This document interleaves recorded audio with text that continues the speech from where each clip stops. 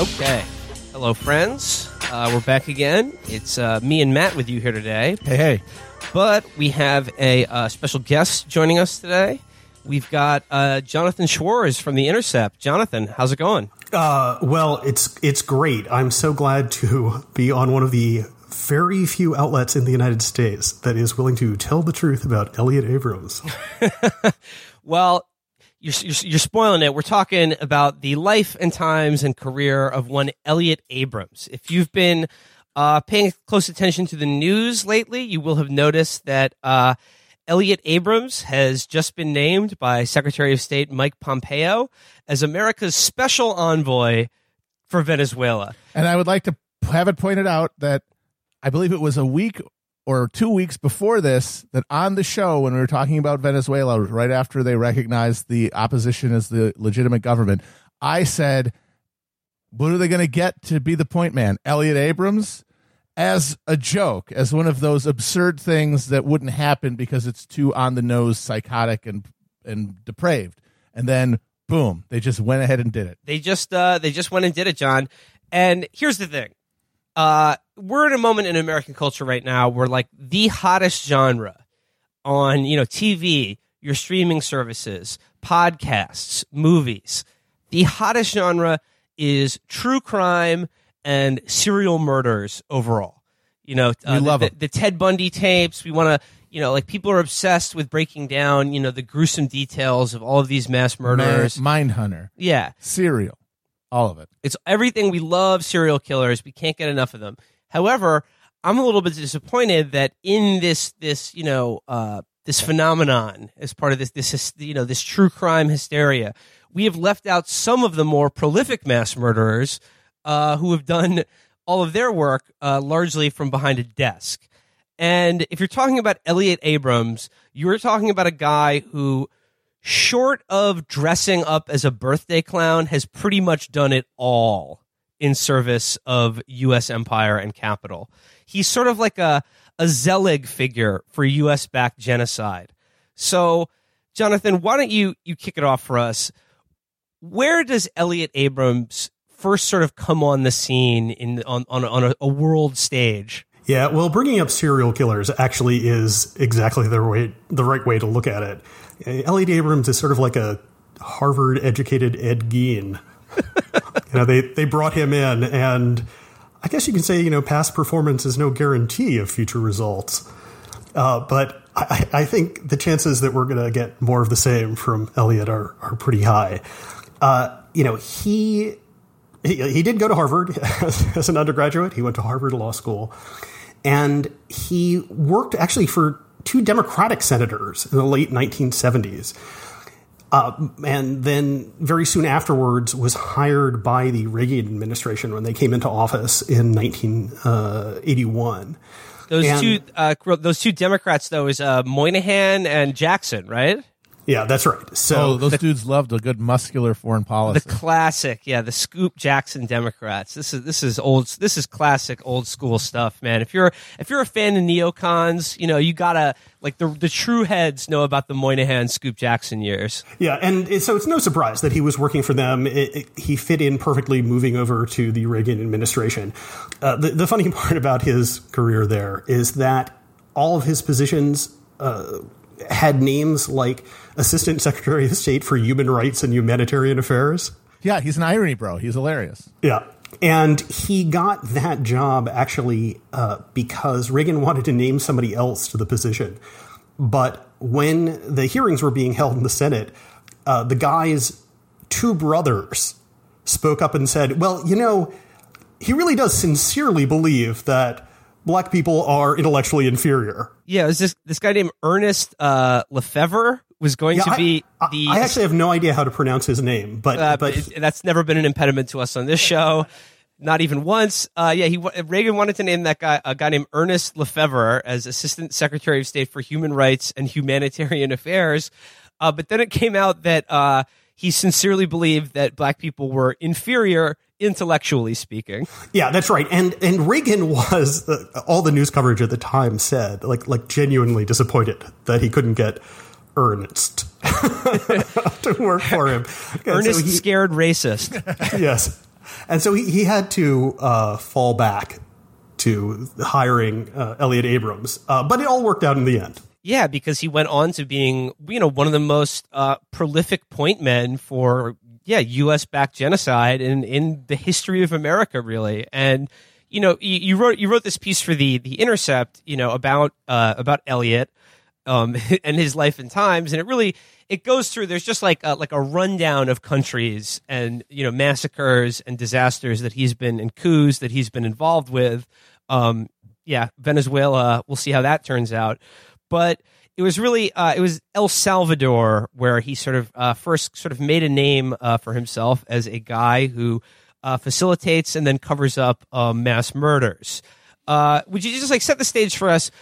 What was the United States policy towards El Salvador during the Reagan administration when he got involved? What were they interested in there? Who were they fighting, and how did Elliott get involved? Yeah, well, to understand really what happened in the 1980s, you have to just understand Central American history, which is that ever since the Spanish showed up, they ran this unbelievably brutal, cruel version of plantation agriculture.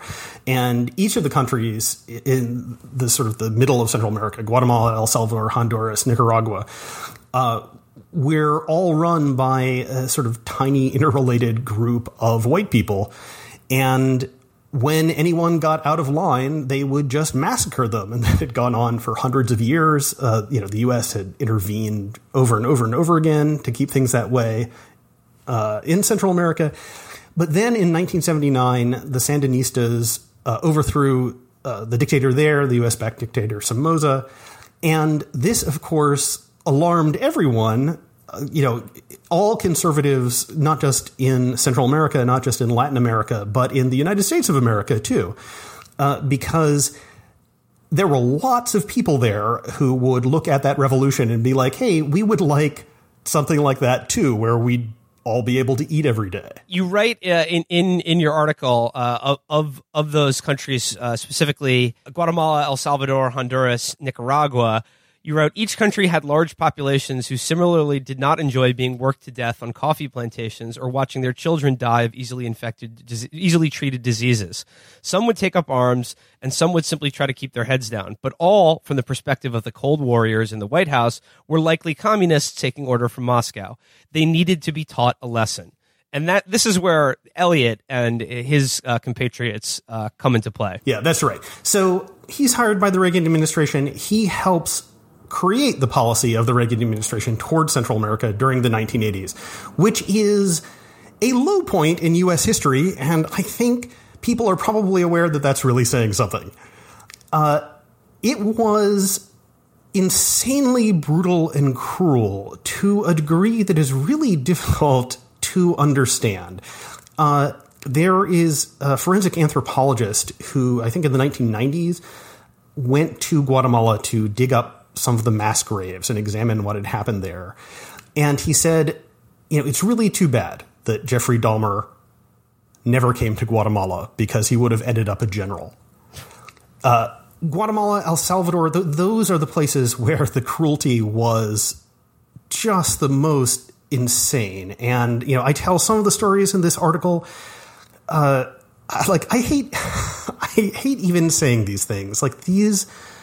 The relatives of these people that this happened to, they are still alive. The effects of this have lasted, of course, to this day. This was only 30 years ago. It's one of the reasons why, all of the countries in Central America are in such desperate straits. It's why people from those places want to come here. Anyway, one tale that I mention in this article is a woman, briefly left her 3 small children in her home with her mother and sister. And she went out, if I'm remembering correctly, to bring lunch to her sons who are out working in the field. And she came back and she found that her 3 young children, her mother and her sister, had all been decapitated by the Salvadoran National Guard. And just killing people, just cutting off their heads was not enough for them. They set their bodies around a table. For each body, they took one of its hands and put it on top of the body's head on the table. One of her children was 18 months old. Apparently, her tiny hand kept slipping off the head, so they nailed it onto it.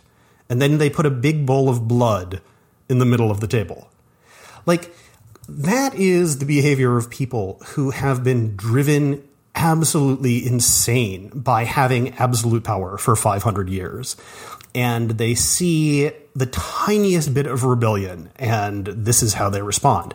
And we were on their side all the way. You talk about the how it's sort of hard to understand this, that the longer history of Central and South America, but also like specifically these countries, like even before the Civil War, were,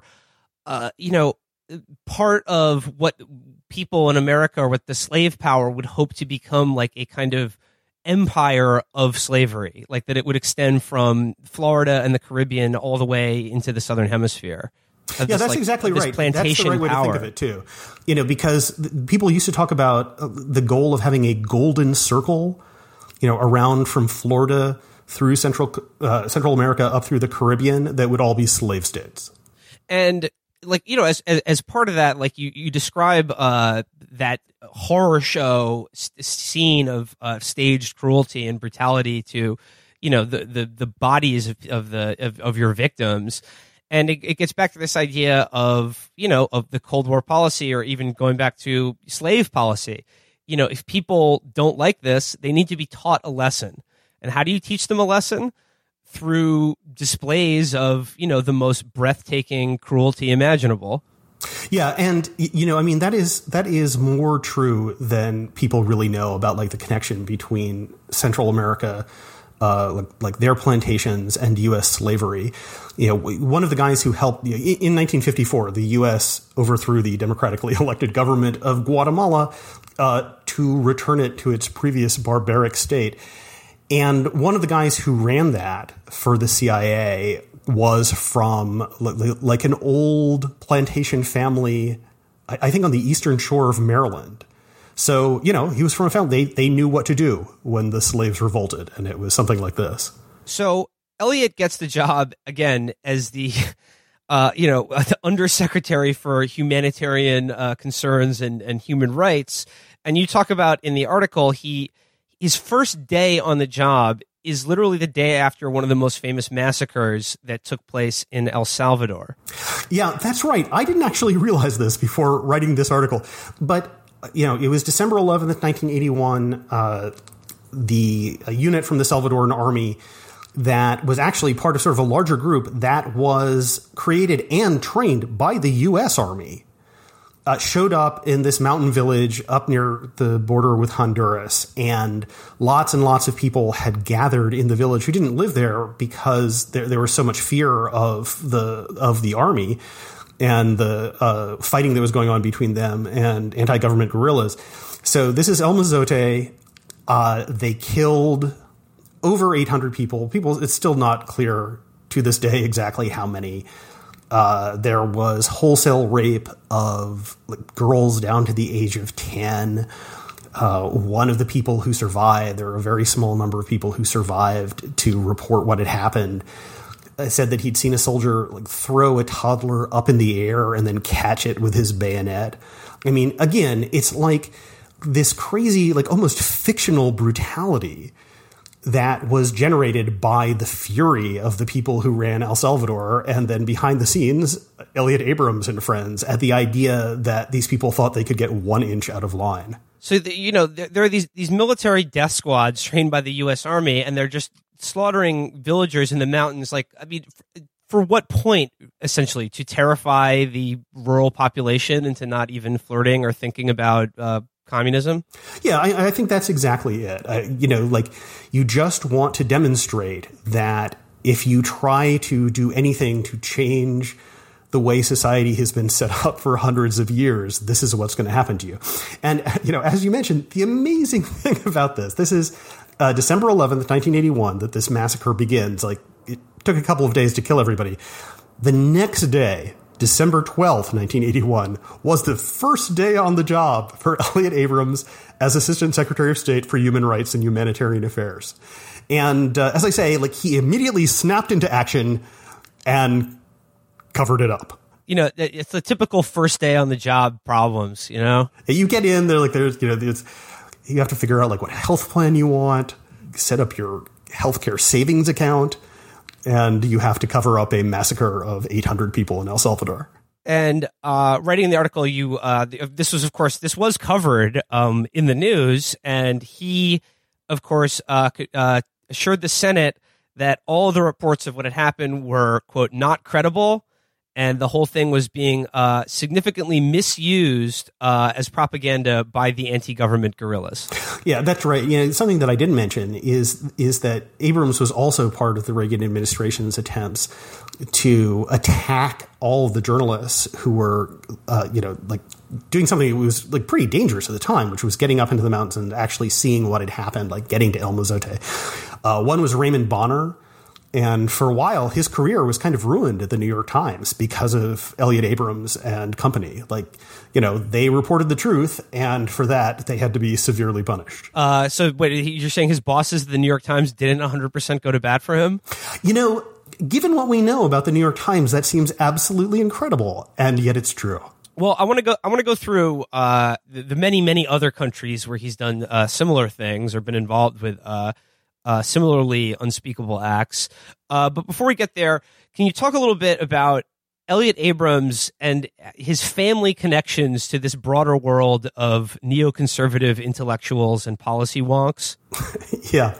This is something that only true freaks and weirdos pay attention to. But here we are. So let's talk about it. Come to the right place. Yes. So if you follow the various families which have led the cause of neoconservatism in the United States, you are familiar with everybody, you know, in Elliott Abrams's family circles. He married Rachel Adams, who was the son of Midge Decter, who was married to Norman Podhoretz, right? Is the father? Yeah, Norman. There's Norman and Midge. Yeah, so Norman and then is Rachel. Rachel is their daughter. Is she John Podhoretz's sister?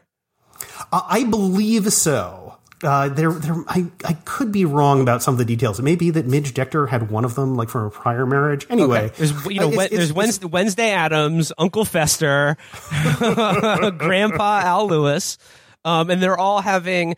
You know, I'm imagining them all having Thanksgiving dinner around that table that you described earlier in this episode. Yeah, it is very difficult to imagine what family holidays are like with this family. I think the last scene in Society is probably a good approximation.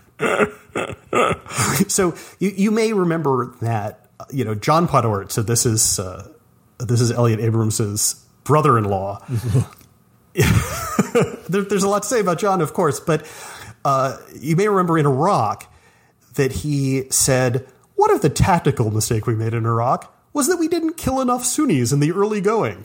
He said, he said the failure of Fallujah, he's like, I'm just spitballing here, but maybe the failure of our Fallujah strategy was letting any military-aged males within the city live. That was John Podhoretz during the, again, very recent history of the Second Iraq War. Yeah, and in fact, I mean, this you can understand El Salvador, right? If you listen to John Podhoretz, he said, you know, maybe our problem was we didn't kill enough Sunnis in the early going to intimidate them and make them so afraid of us they would go along with anything.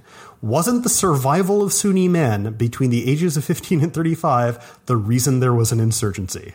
And then they promoted something called the Salvadorian option for Iraq, right? Yeah, that's right. So they took the lessons that they learned in Iraq about decapitating people and brought them, or the lessons they learned in El Salvador and brought them to Iraq. And of course, you know, it seems to have somehow been totally forgotten in America too. You know, we were supporting the people who were, torturing captives to death with power drills. So all the lessons from El Salvador were brought over to the Middle East. I mean, it is amazing to think about. I mean, not just like the unspeakable nature of the violence being carried out, but just the mentality of someone like a John Podhoretz who has, let's be honest, never been uncomfortable a day in their life and has barely left the Upper West Side or Washington, D.C. in their entire life, who yet somehow feels no compunction or like no pause whatsoever about advocating for, killing all military-age men to teach a lesson to a restive population. It's just like as he's, berating the delivery boy who, for his soda being slightly lukewarm, next to his, Szechuan dumplings or fucking Schnippers burgers or whatever he's stuffing his fucking face with. His 127 hours was spending like an afternoon in an unair-conditioned room. And I mean, it like how do these people like think of themselves? They think that this is like they're the tough, realistic ones, even though that like they personally, like Podhoretz would fucking pass out walking up a flight of stairs, but like yet again, like he sees no contradiction whatsoever in speaking in the most ungodly, unholy ways about like with just such casual ease about the Salvadoran option for Iraq. I mean, is this what you just learned from your family and the people around you? Yeah, it is very difficult to face that people like Jon Podhoretz are actually causing like these oceans of pain for people thousands of miles away. Like pain in a way that is like not simply the physical, which is enough pain, but the emotional suffering that we've caused is unspeakable. It's really hard to face. And I am going to bring up something that has helped me kind of understand this and live with this nightmarish reality. My grandfather was a professor of colonialism. So he spent his life like sort of studying Spanish colonialism in Latin America. And at one point he wrote something that I've thought about ever since I read it, which he said, the hostility of those who have power towards those who can be called inferior because they are different, because they're the others, the strangers, has been a historical constant. Indeed, at times it seems to be the dominant theme in human history. And it's just something about having power turns you into a merciless freak. A merciless freak, like yelling at the delivery boy about the dumplings. Also, Midge Decter, his dear sweet mother-in-law, Midge Decter. I mean, again, one of the most purely Dickensian names ever. Also speaking of Iraq, she was one of the people in the neoconservative orbit who was quite forthright about, we're there for their oil and we're going to kill them for it. What's the problem? What do you think we're there for? Like, smiles and candy and, hugs or whatever? Yeah. And of course, this was being done while her son-in-law, had a formal title about bringing democracy and human rights to the world. And she said, we're not in the Middle East to bring sweetness and light to the world. We're there to get something we and our friends in Europe depend on, namely oil. And then her son, goes ahead and says, and that's why we have to kill all of the Sunni men between 15 and 35. It's the oil.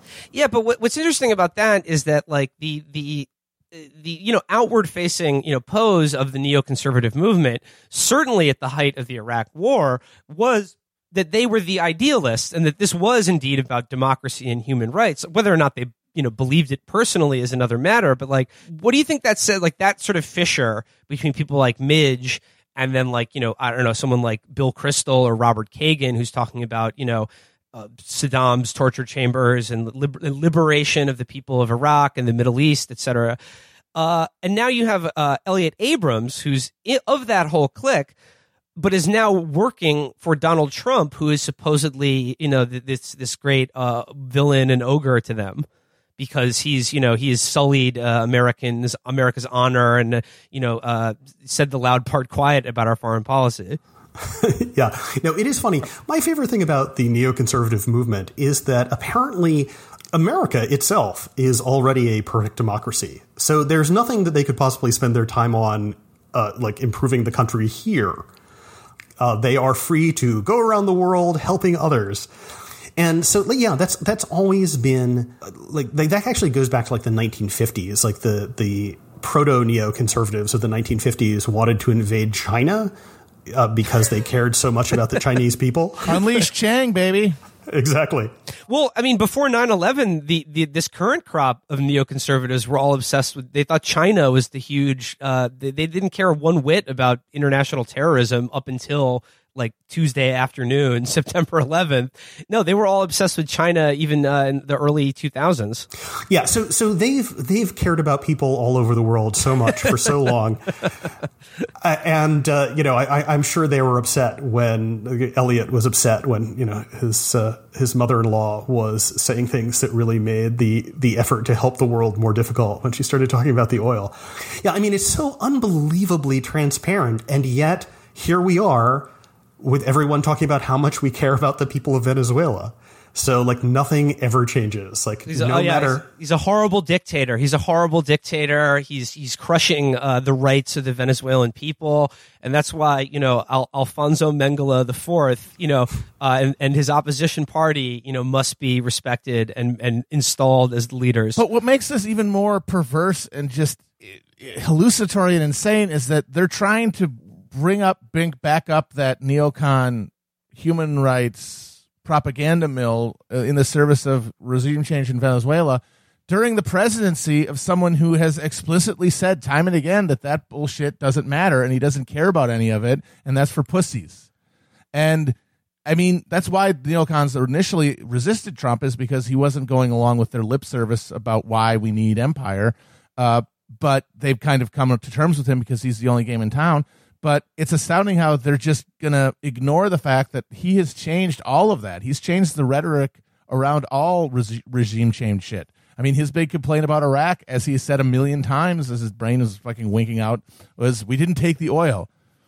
I mean, that's the only thing he cares about. He's the guy who said in an interview when they talked about how bad there are killers in Russia, he said, what, we don't have killers? I mean, how the hell are they able to have the balls to try to keep talking about human rights in a context not only of things like helping the Yemeni people be totally starved and destroyed during the Saudi war there, but also with a president who gives not even lip service to any of the stuff they claim to care about. Yeah, I mean, it is funny because like all of the people talking about foreign policy on American television, like they spent years being outraged by Trump, and they're infuriated by the fact that like by the time he gets to the end of a sentence, he can't remember what he was saying at the beginning of it. But like they themselves cannot remember anything that happened more than 5 seconds ago. It is incredible. Well, I mean, I think the answer to Matt's question is that they're all just switching teams to the Democratic Party, who will spout bullshit about the human rights of that's true. That's the Venezuelan people because or whatever. That is the good point, because while Trump might not be credible on that, he's got a lot of supporters on the Democratic side who are saying whatever differences I have with the president on the issue of Venezuela, it's too important for us to ignore the horrible human rights violations happening there. And so, yeah, that has been a terrifying progression as the neocons sort of they're going back to the Scoop Jackson days, and they're sticking themselves barnacle-like to the side of the Democratic Party, because if humanitarianism has sort of run aground as a credible method of convincing Republicans to go along with empire, they know that there's still plenty of easy marks among the Democratic leadership and even electorate. Yeah, and it is possible to imagine that if there were like smarter people at Trump White House, they were thinking, we'll bring in Elliott because then the policy will be truly bipartisan. I do want to get to the other countries he's helped carry out atrocities in, but maybe just it's just a short digression. We did talk about it on our most recent episode, but John, I wanted to get your take on the latest boot. Can we talk boot for a second? Because as we said, the boots have become maximum. We've maxed out. More boot than you could really handle, frankly. And I'm talking, of course, about his piece about how America basically needs to be in Afghanistan for at least another 3 centuries, and just basically, we need to view ourselves like the U.S. cavalry fighting the Apache, or Rome in Gaul or something like that. Yeah, well, this is where Max and I differ, because I think we need to be thinking we have to be thinking in terms of millennia. 300 years, far too short a time. Yeah, I mean, when he said that, the first thing that sprang to mind for me was like how happy all the people in those countries would be to hear that we are going to do for them what we did for American Indians. Like, it is absolutely beyond belief that these people don't even have like a governor inside their own heads. They don't even have an editor who will say to them, not really the most persuasive way to make this point. I don't know. Now I'm thinking, Trump Taj Mahal sauna.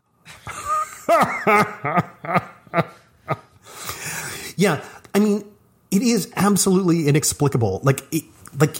It's hard to know what exactly the lesson is that he believes that he learned from the past 20 years of his life. Certainly, it isn't clear in what he's saying now. Well, yeah, I mean, because that is what is amazing. Because Boot is the one who has come out and said, like, yeah, I was wrong about Iraq, but he's never been specific about what, like, just in general, or I mean, that's yes, you were wrong in general, Max. But yeah, you're right. He doesn't seem to have. It's just sort of like, yes, I was wrong, but here's why we need to double down and do the exact same thing again. Trust me. I misphrased a few sentences in 2 paragraphs in 2005, but aside for that. Well, I think what it comes down to is that he realized that the mistake with Iraq wasn't necessarily even the outcome. It was giving people the expectation that it would be a decisive victory. Yeah. Because he realizes that that's not the nature of maintaining a colonial force. That's not the nature of maintaining colonial holdings. Big decisive victories don't happen when you have an empire. You might win a big battle, but that doesn't change the fact that your population is going to be restive and they're going to resist you and you're going to have to fight later on. And the mistake I think he's realizing is you can't give the American people the impression that this is going to be World War II style, go in, raise a flag, leave, that you have to prep people that, no, this is like doing the lawn. It wasn't like mowing the lawn. This is like lawn care. I mean, this is what it means to be America. This is what it is to be able to go to Walmart and get 15 pairs of socks for $3. It means having an imperial military presence all over the world. And the mistake is giving anybody the impression that it can be done definitively. Yeah, that American soldiers will ever come home. Yeah, exactly. Like that was the failure, was giving people the false impression that an imperial undertaking ever has an end date. It doesn't. As long as you have an empire, you're going to have military forces outside of your metropole. And that's just the nature of it. Telling people that you're ever going to come home, that's the mistake. Yeah, and everybody seems to have forgotten this now, but there's a guy, I think his name is Robert Kaplan, wrote a book about this during the Bush years, where he was explaining like exactly the same thing as what Max Boot was claiming just recently, but this was years ago, and it was called Imperial Grunts, and George Bush supposedly like read it himself, and he made exactly the same points as Boot. He said that the war on terror is very much like America's Indian Wars. The war on terror is, like, this is a quote from Robert Kaplan, really about taming the frontier, and also that most of the earth is now, quote, Indian country. Oh, wow. But here's the thing. Let's give credit to Max Boot where it's due, because actually on Twitter, when I was complaining about this, he responded that what he had in mind was the Indian Wars, but without the war crimes. Okay. It's going to be the Indian Wars, but we'll be really nice about it. Wasn't that really, that was Stanley McChrystal's whole thing. That was the whole, and Petraeus too. That was when Iraq went south and when Afghanistan was really circling the drain in the mid-aughts, the magic bullet was coin, right? It was a counterinsurgency that was based on getting locals on your side and minimizing civilian casualties. And that was really the snake oil they sold to the politicians who were panicking was, look, we can do this in such a way that we're not killing civilians and therefore we're not creating more insurgents. And then they tried to put it into practice and just, god darn it, those civilians just kept dying somehow. Well, I mean, yeah, like civilians, but you exclude, back to the John Podhoretz thing, any military-aged male within a kinetic battle space as a civilian. Right. Yeah. Well, that's the unavoidable reality of it, is when the entire place is technically an engagement zone, then you're never going to be able to have the clean warfare that these guys imagine that you can have.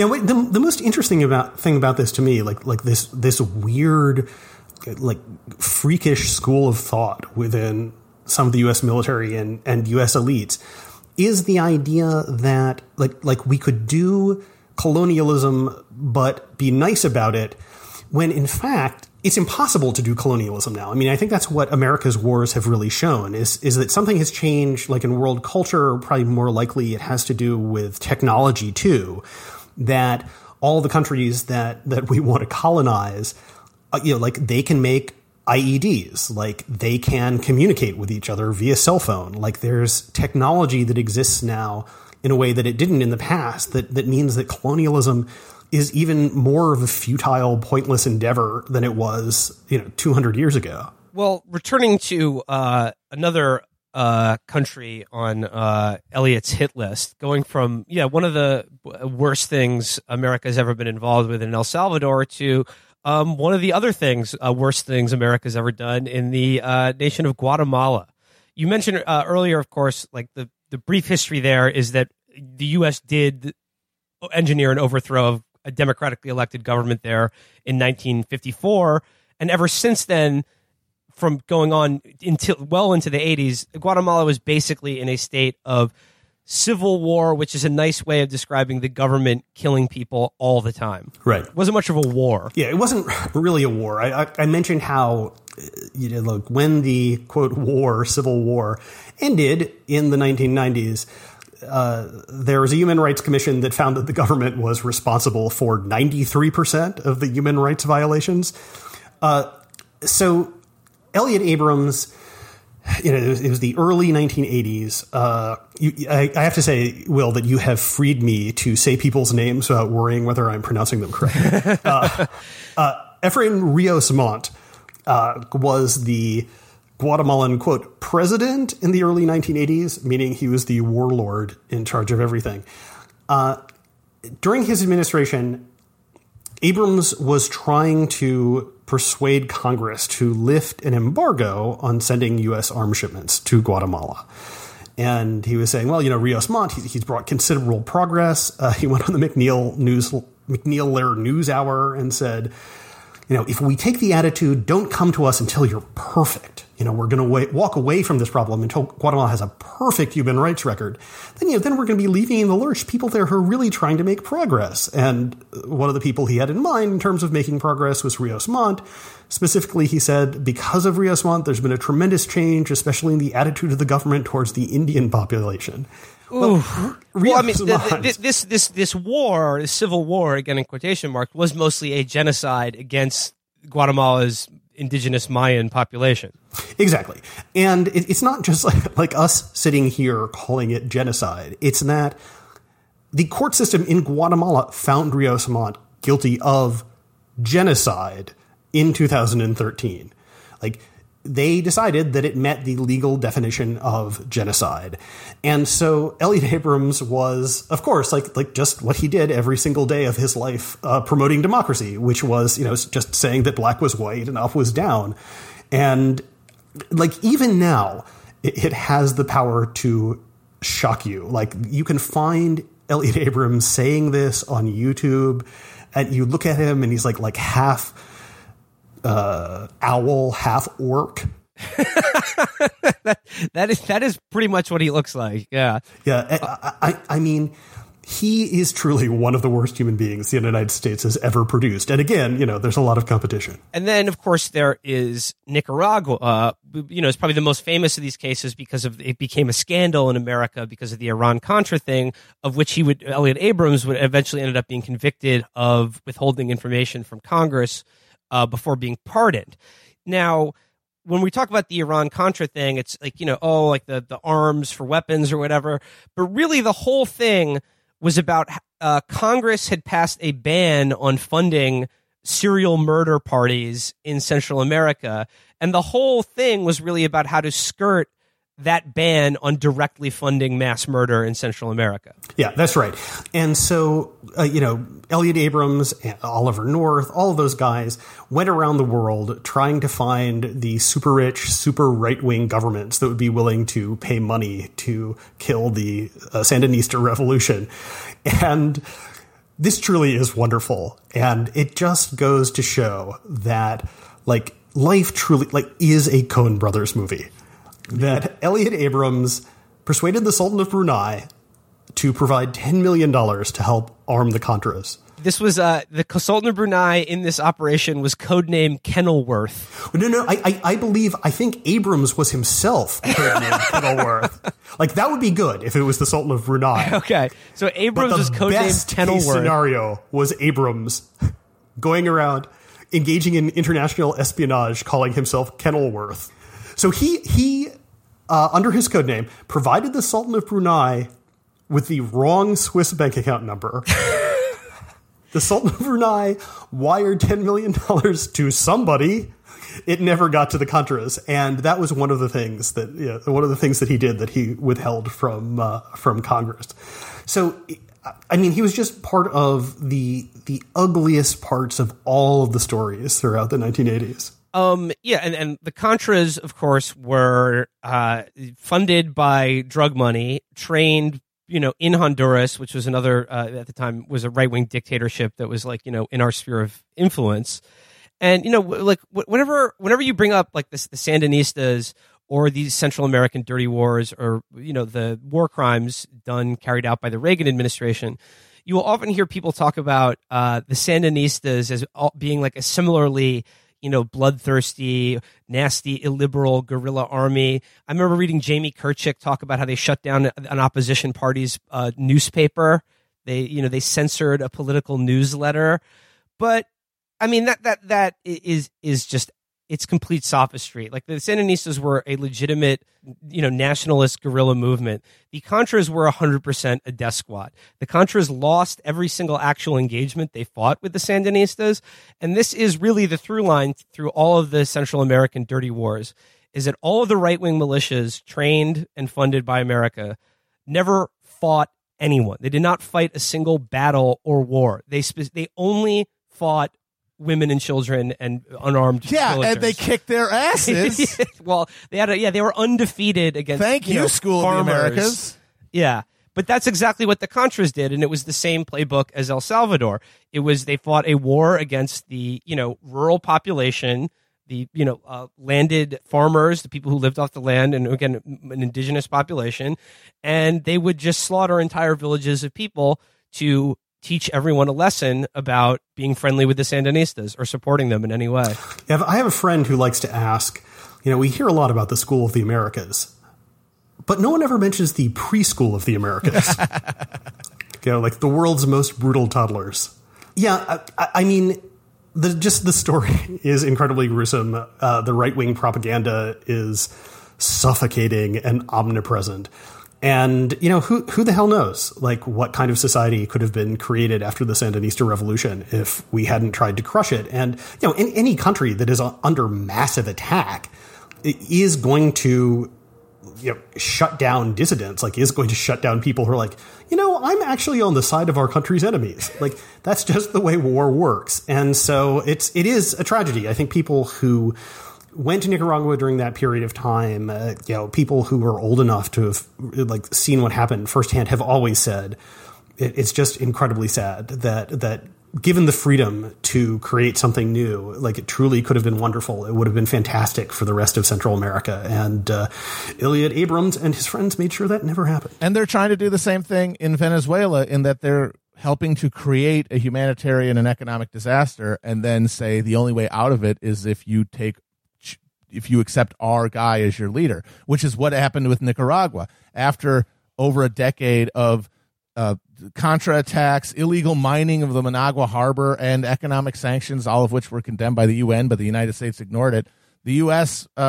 Pressured the Sandinistas into having an election, and they lost because people were given the choice of you can keep suffering under the boot of American punitive economic and military actions, or you can try with someone we support and will make it easier for you to function. And they made that choice, which is exactly what's happening now in Venezuela. I mean, a large percentage of the economic dysfunction in Venezuela, of course, whatever's going on there's plenty of issues you could talk about, but there's a fucking embargo going on and increased sanctions every day meant specifically to make it impossible to live in Venezuela unless you take what's behind door number 2, which is our man, our guy in the MAGA hat.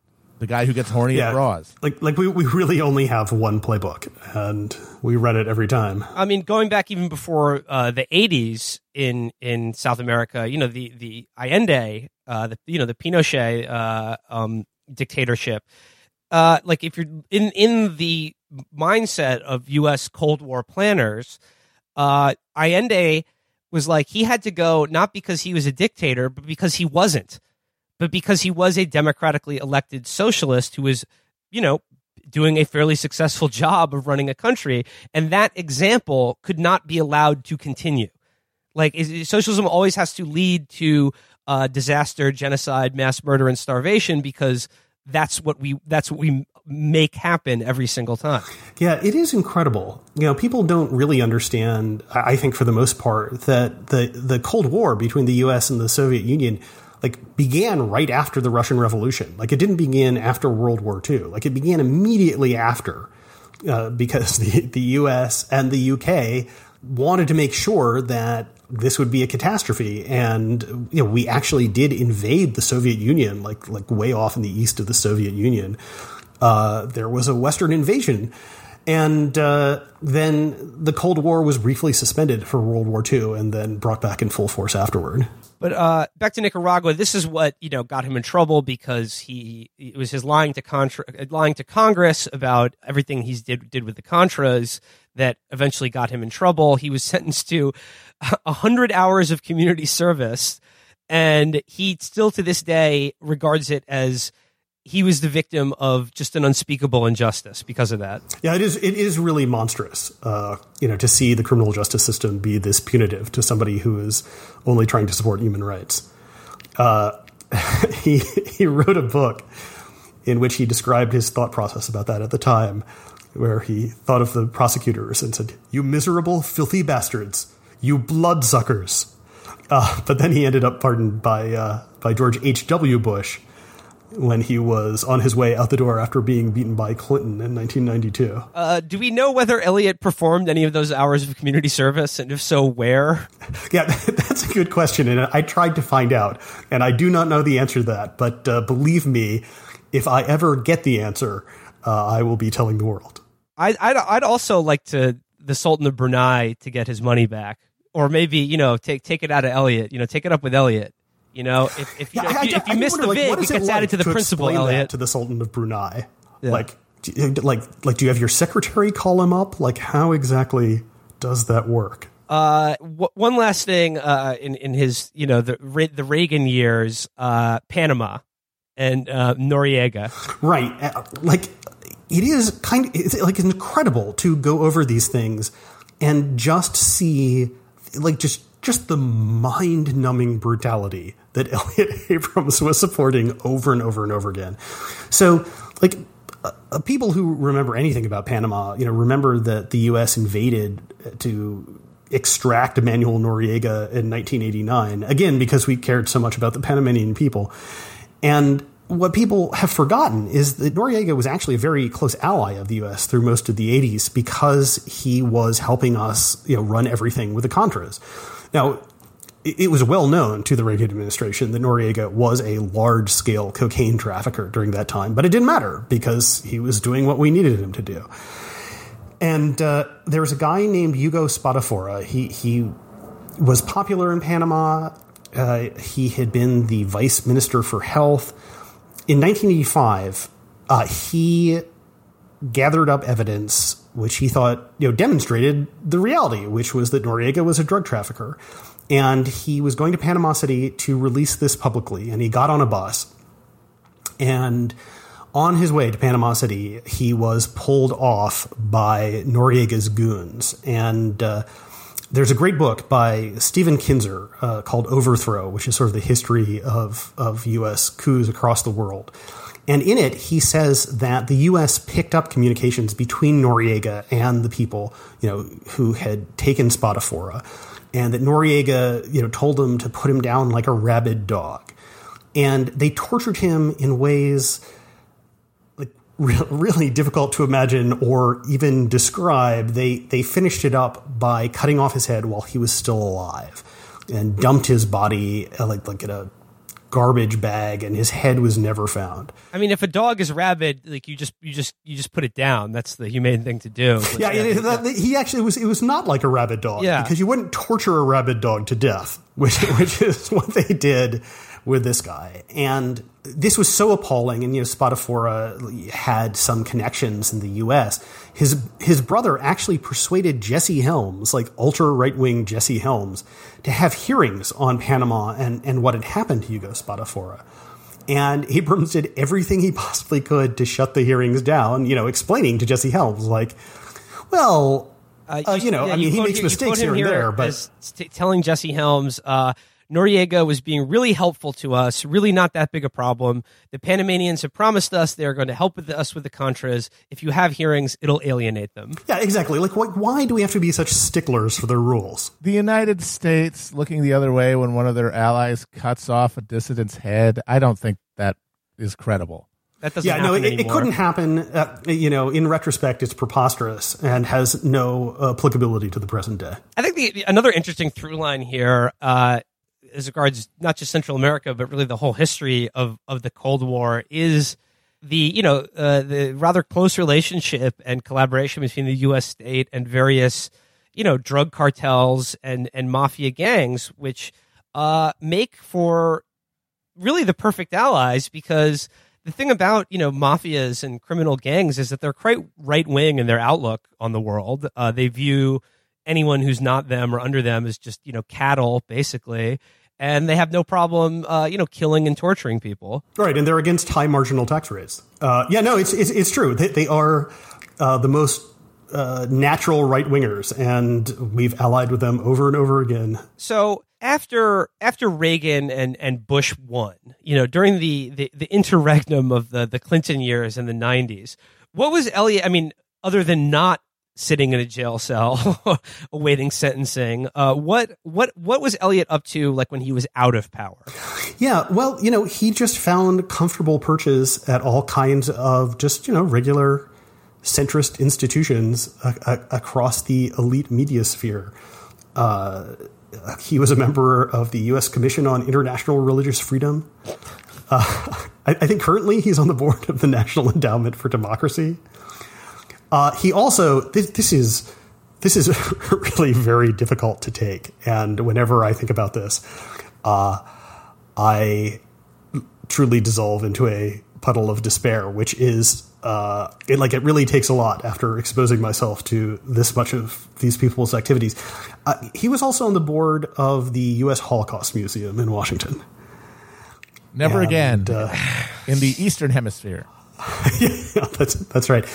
And here's something that almost no one ever discusses. I've rarely seen anyone say anything about this. If you go to the Holocaust Museum in Washington, you walk in and the very first thing you see, like engraved in the wall in front of you, is that famous poem about, first they came for, and I didn't say anything because I was not them. And the Holocaust Museum rewrote the poem. The real version starts, first they came for the communists. And I did nothing because I was not a communist. They changed it to, first I came for the socialists. And the museum was, it was born sort of in a congressional resolution in 1980. All the money for it was raised during the 1980s. Reagan laid the cornerstone for it. As I say, Elliott Abrams ended up on the board of it later. Of course they had to rewrite history. They could not tell the truth. First they came for the communists. It would make too many powerful people too uncomfortable. It would raise too many questions. And it is really something that the Holocaust Museum engages in this blatant denial of history. Again, another interesting through line is all the ex-Nazis who were involved in teaching various right-wing dictatorships how to surveil, torture, and exterminate the various populations. Klaus Barbie, what's up? Yeah. Yeah. And working with drug cartels as well, as Klaus Barbie was. Yeah, no, I don't actually know. You would think that Elliott Abrams would be first in line to help Klaus Barbie in Bolivia in the 1980s, although I don't actually know if that happened. I would have to imagine that it did, but I've never read anything about it. So he spends, the bleak and horrible 90s merely just ensconced in various, various charitable institutions of, government and academia and good standing. Again, all, within the completely, center to moderate liberal consensus of American intellectual life, until he gets yet another chance, not including this current one, in the George W. Bush White House. I mean, like, there's these guys, they never, ever really go away. Like, they're always there until they die, waiting for the call up, waiting to just start at it again. And wouldn't you know it, he's at it. In the first George W. Bush administration, he had his hands in the first coup of Hugo Chavez in 2002. Yeah, that's right. So I think more naive people in Washington thought that Abrams was such damaged goods he could never serve in the government again. And it is true that the George W. Bush administration decided that, we want him, but we can't take the risk of trying to run him through Congress. So they put him in various National Security Council positions, just like John Bolton, now serving under Trump. They knew that they couldn't get Bolton through Congress. They knew that the same was probably true for Abrams. So he got more positions involving democracy and human rights on the National Security Council. He was involved, it appears, in the 2002 attempted coup in Venezuela, which failed because Chavez had so much popular support that he was able to regroup and get back into power. There's a very little-known story about how Iran proposed a peace plan in 2003, which really gave the United States pretty much everything we possibly ever could have wanted. And supposedly it arrived by fax and ended up on Abrams's desk.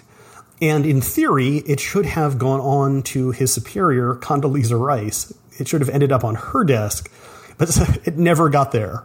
Somehow Abrams lost track of it. The old slow walk. Again, back to this idea that he keeps getting appointed to positions that have the word humanitarian or human rights in the title. I mean, what do you think Elliott Abrams thinks human rights are?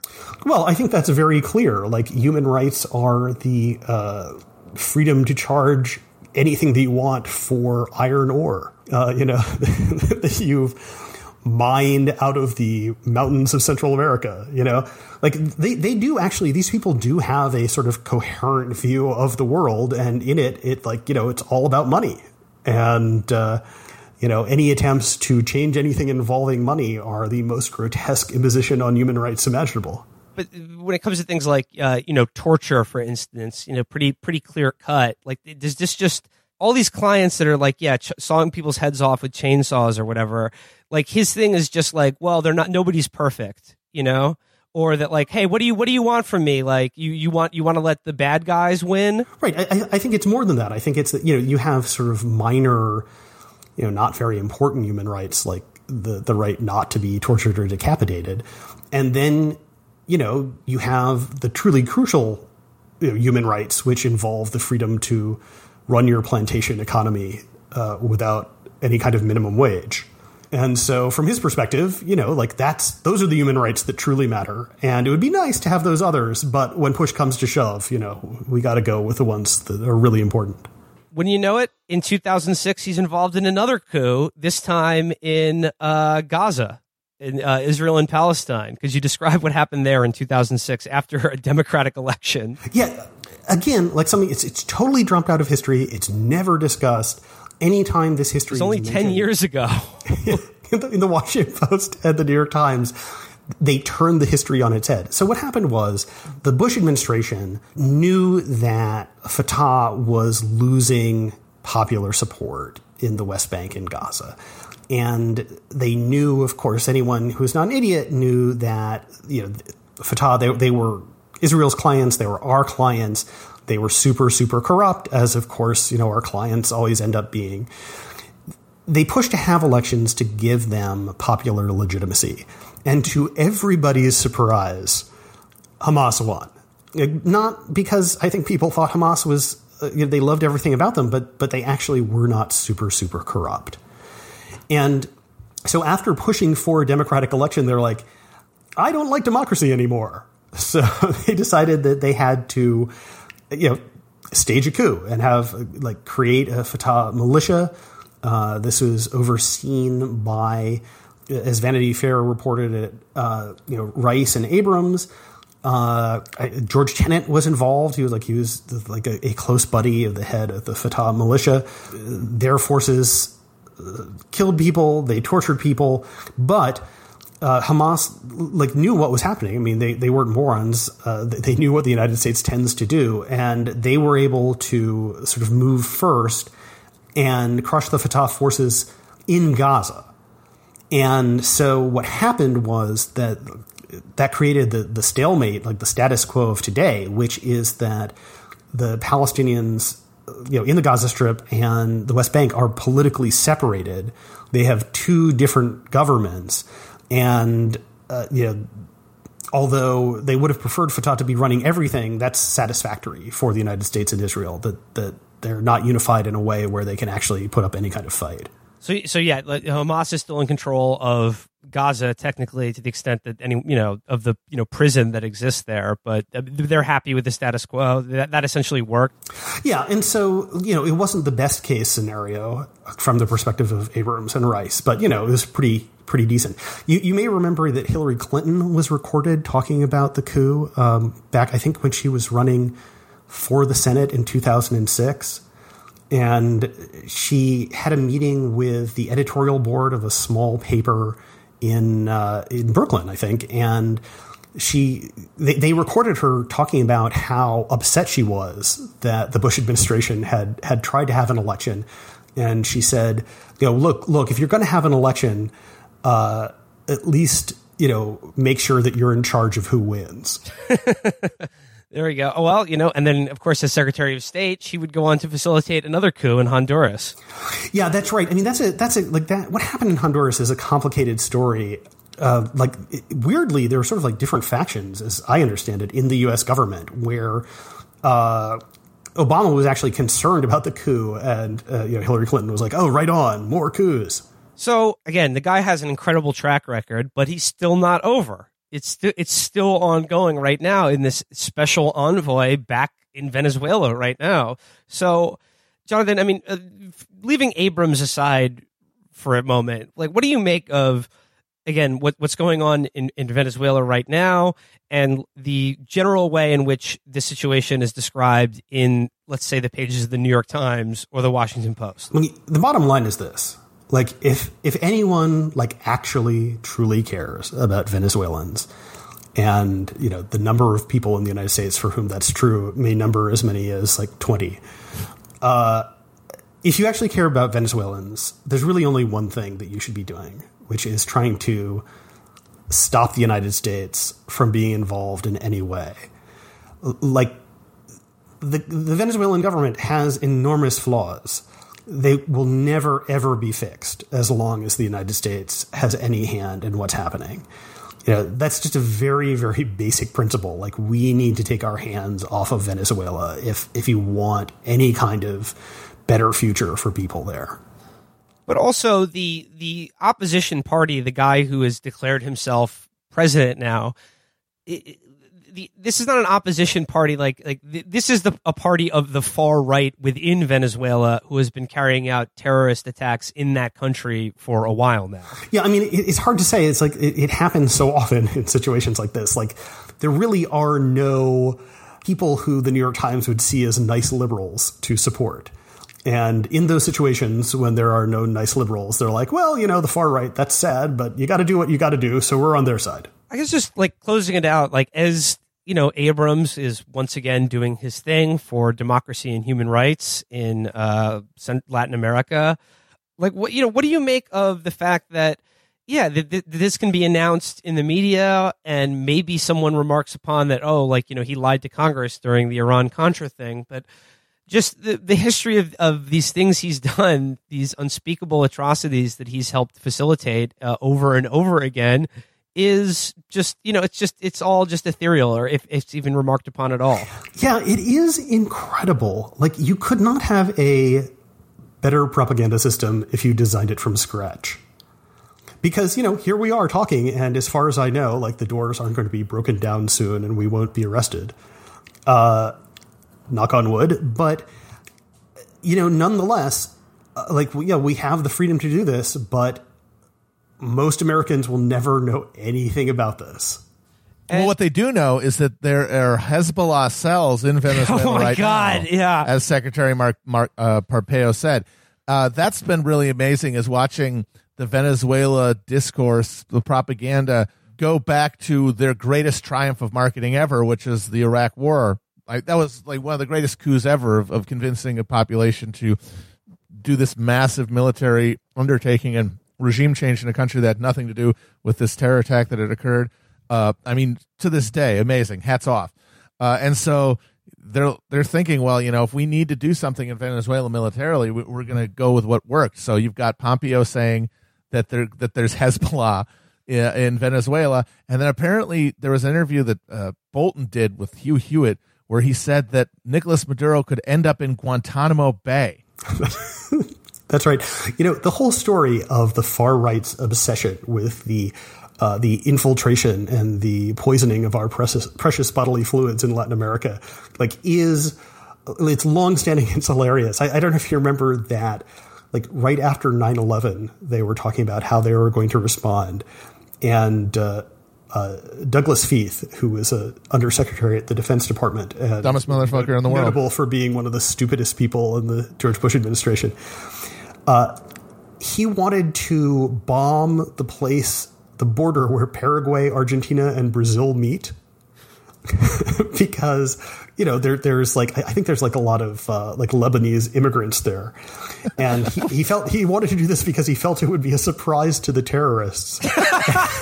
I bet it would have been. Yeah, it definitely would be. Not just the terrorists. Now, Jonathan, I don't know if you're aware of this. Matt, you might be.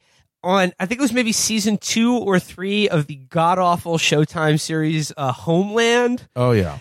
A big plot line was that the Brody, the American, sleeper cell terrorist, was spirited away to Venezuela and was being babysat by sort of government-sponsored gangs in this giant housing project while he waited for his orders from his terrorist Al-Qaeda handlers. I did not know that, but that is exactly how the world works. And of course, Sicario too had suicide bombers coming in from the Mexican border. But yeah, just finally though, Jonathan, that's the far right psychos. Hugh Hewitt. We know what they stand for. We know what they believe. But when it comes to American liberals, they just can't help but fall for this over and over again too, despite the fact they still think that there's something that America is the good guy in this equation, that we're going to get it right this time, and that we are going to help the Venezuelan people. It's why? And even though Elliott Abrams is the guy in charge of it, and Elliott Abrams working for John Bolton, working for Donald Trump. Yeah. So, what is it about them that all they need to do is just read one op-ed in the New York Times that's it's certainly not a coup. The situation is, more complicated than that, but, we really need to, consider this, populist uprising and support democracy. They fall for it over and over again, and really all it takes is an op-ed in the New York Times. So, I know there's no answer. There's no real answer for this, but just what do you make of this? Are they ever going to learn? Will, in the real world, there are no perfect choices. Yeah. No, they never will learn. And it's I think history has demonstrated that there's truly something deep in the psychology of liberalism that makes you fall for this over and over and over again. And they always, I'm sure you guys have talked about this many times. If the choice is between a genuine leftist alternative and the crazy psycho far right, they always go with the psycho crazy far right. But in terms of U.S. intervention, I was thinking about this week, and as far as the liberal mindset about that, I really think it's Saving Private Ryan and Schindler's List. I think it's those two Spielberg movies that have convinced liberals that is the role America always plays, and that we may get it wrong sometimes, but essentially that is the role that the U.S. military, intelligence, and just state overall represents in world affairs. Yeah, no, I think that's true. And it's always been my belief that Americans know absolutely nothing about history beyond maybe 3 movies involving World War II. And they've seen Raiders of the Lost Ark. Another Spielberg movie. Yeah, a Spielberg movie. They know the Nazis are the bad guys. They've seen Schindler's List. Again, the Nazis are bad. Saving Private Ryan, the 3rd Spielberg movie. Nazis, definitely bad. We're against the Nazis. We're against other people around the world. They must be Nazis. Let's go kill them. Jonathan Schwarz of The Intercept, I want to thank you so much for joining us and going into this just god-awful, miserable history of U.S. involvement and intervention in Latin America. Will we learn anything? Probably not. Oh, no. Oh, good Lord, no. That's haram in the But, Jonathan, I want to thank you so much for joining us. It really has been first time, long time for me talking to you as a fan of your writings and your blogging as well. I may even venture so far as to say you were one of the reasons that I'm speaking to you now on this podcast. Yeah, same here. Oh, well, I'm so happy. That makes me feel fantastic. I've always wanted to be a terrible influence on people. Well, we will pay it forward to the next generation. Jonathan Schwarz, you can read his stuff at The Intercept. Is there anything else you want to plug or point out? No, beyond the fact that, like, in all sincerity, jokes aside, like, this is one of the most monstrous crimes the United States has ever committed. And if you want to consider yourself a decent person, like, please learn about this history. Please talk to people from Central America. We could spend the next 3 centuries atoning for it. And even if we tried, it wouldn't be enough. So get some books out of the library and start reading. Once again, thank you so much for joining us. That does it for us today, folks. Goodbye. Bye.